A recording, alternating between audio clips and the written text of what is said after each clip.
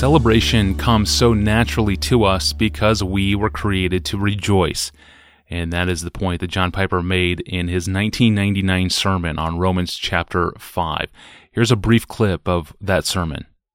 Paul said in Romans 9:23 that the goal of creation and judgment and salvation is to make known the riches of His glory upon the vessels of mercy which He prepared beforehand for glory. You were made, Christian, to enjoy the glory of God. That's why you were created, to enjoy the ever-flowing, increasing revelation of the glory of God.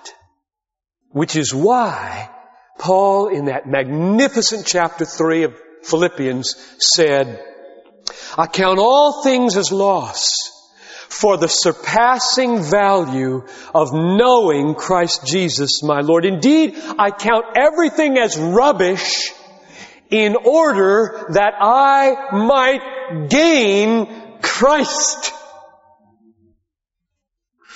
What do you gain if you gain Christ and lose everything else? Well, in 2 Thessalonians 2:14, he says it like this. It was for this that Christ called you through our gospel, so that you may gain the glory of our Lord Jesus Christ. That's what you gain.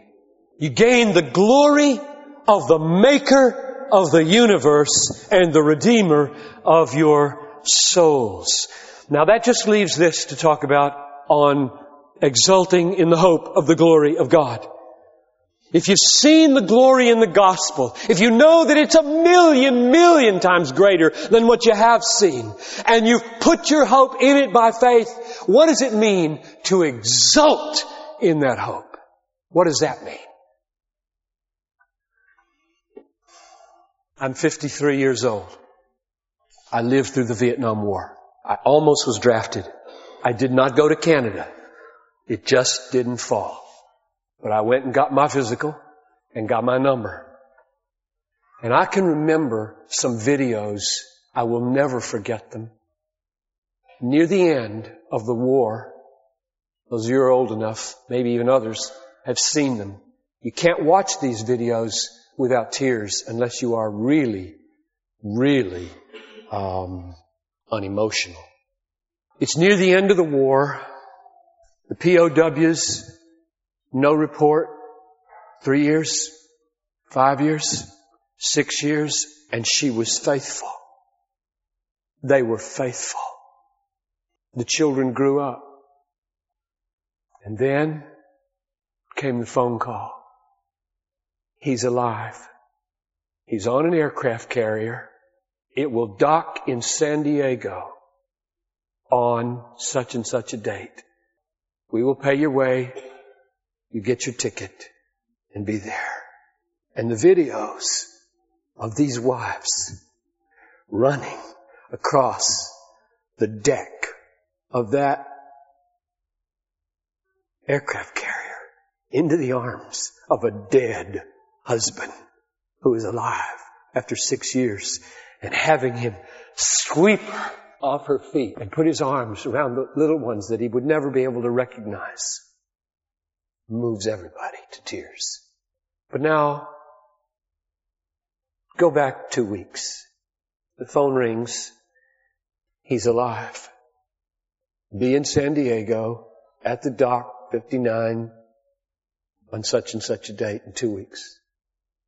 Nothing has changed in those 2 weeks. Nothing has changed except one thing. News. He was always alive. News. And the news produces hope. I'm going to touch him. I'm going to kiss him.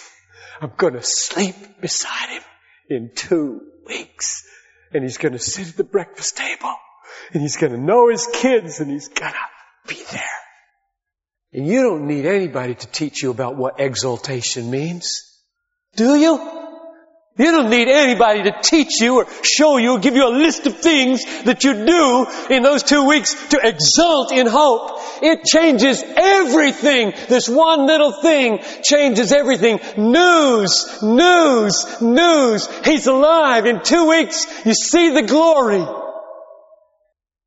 And the exultation will be in proportion to the longing and the love that we have for the glory of God. Do you love the glory of God?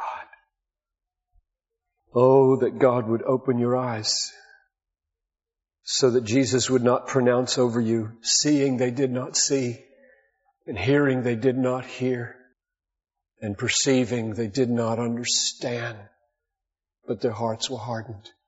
May it not be so for any of you. Yes, amen. That clip was pulled from the sermon titled, Let Us Exult in the Hope of the Glory of God. It was preached on October 24th, 1999, and this clip was sent in to us by Todd Liddell from Lantana, Texas. Thank you, Todd, for this clip. Listeners, you are sending in some really great clips like this one from Todd. Please keep them coming into us so that we can share them with everyone else. Email us the sermon name, and if you have it, a timestamp of when and where the clip appears in the message. We're always looking for those clips that are 5 to 8 minutes long. And you can pass those along to us through our online home at desiringgod.org/Ask Pastor John. Well, it looks like the next president of the United States could either be Donald Trump or Hillary Clinton, so there's a lot of cultural pessimism right now for Christians. What would John Piper say to a cultural pessimist who looks at culture and just wags their head? We'll find out tomorrow. I'm your host, Tony Reinke. I'll see you then.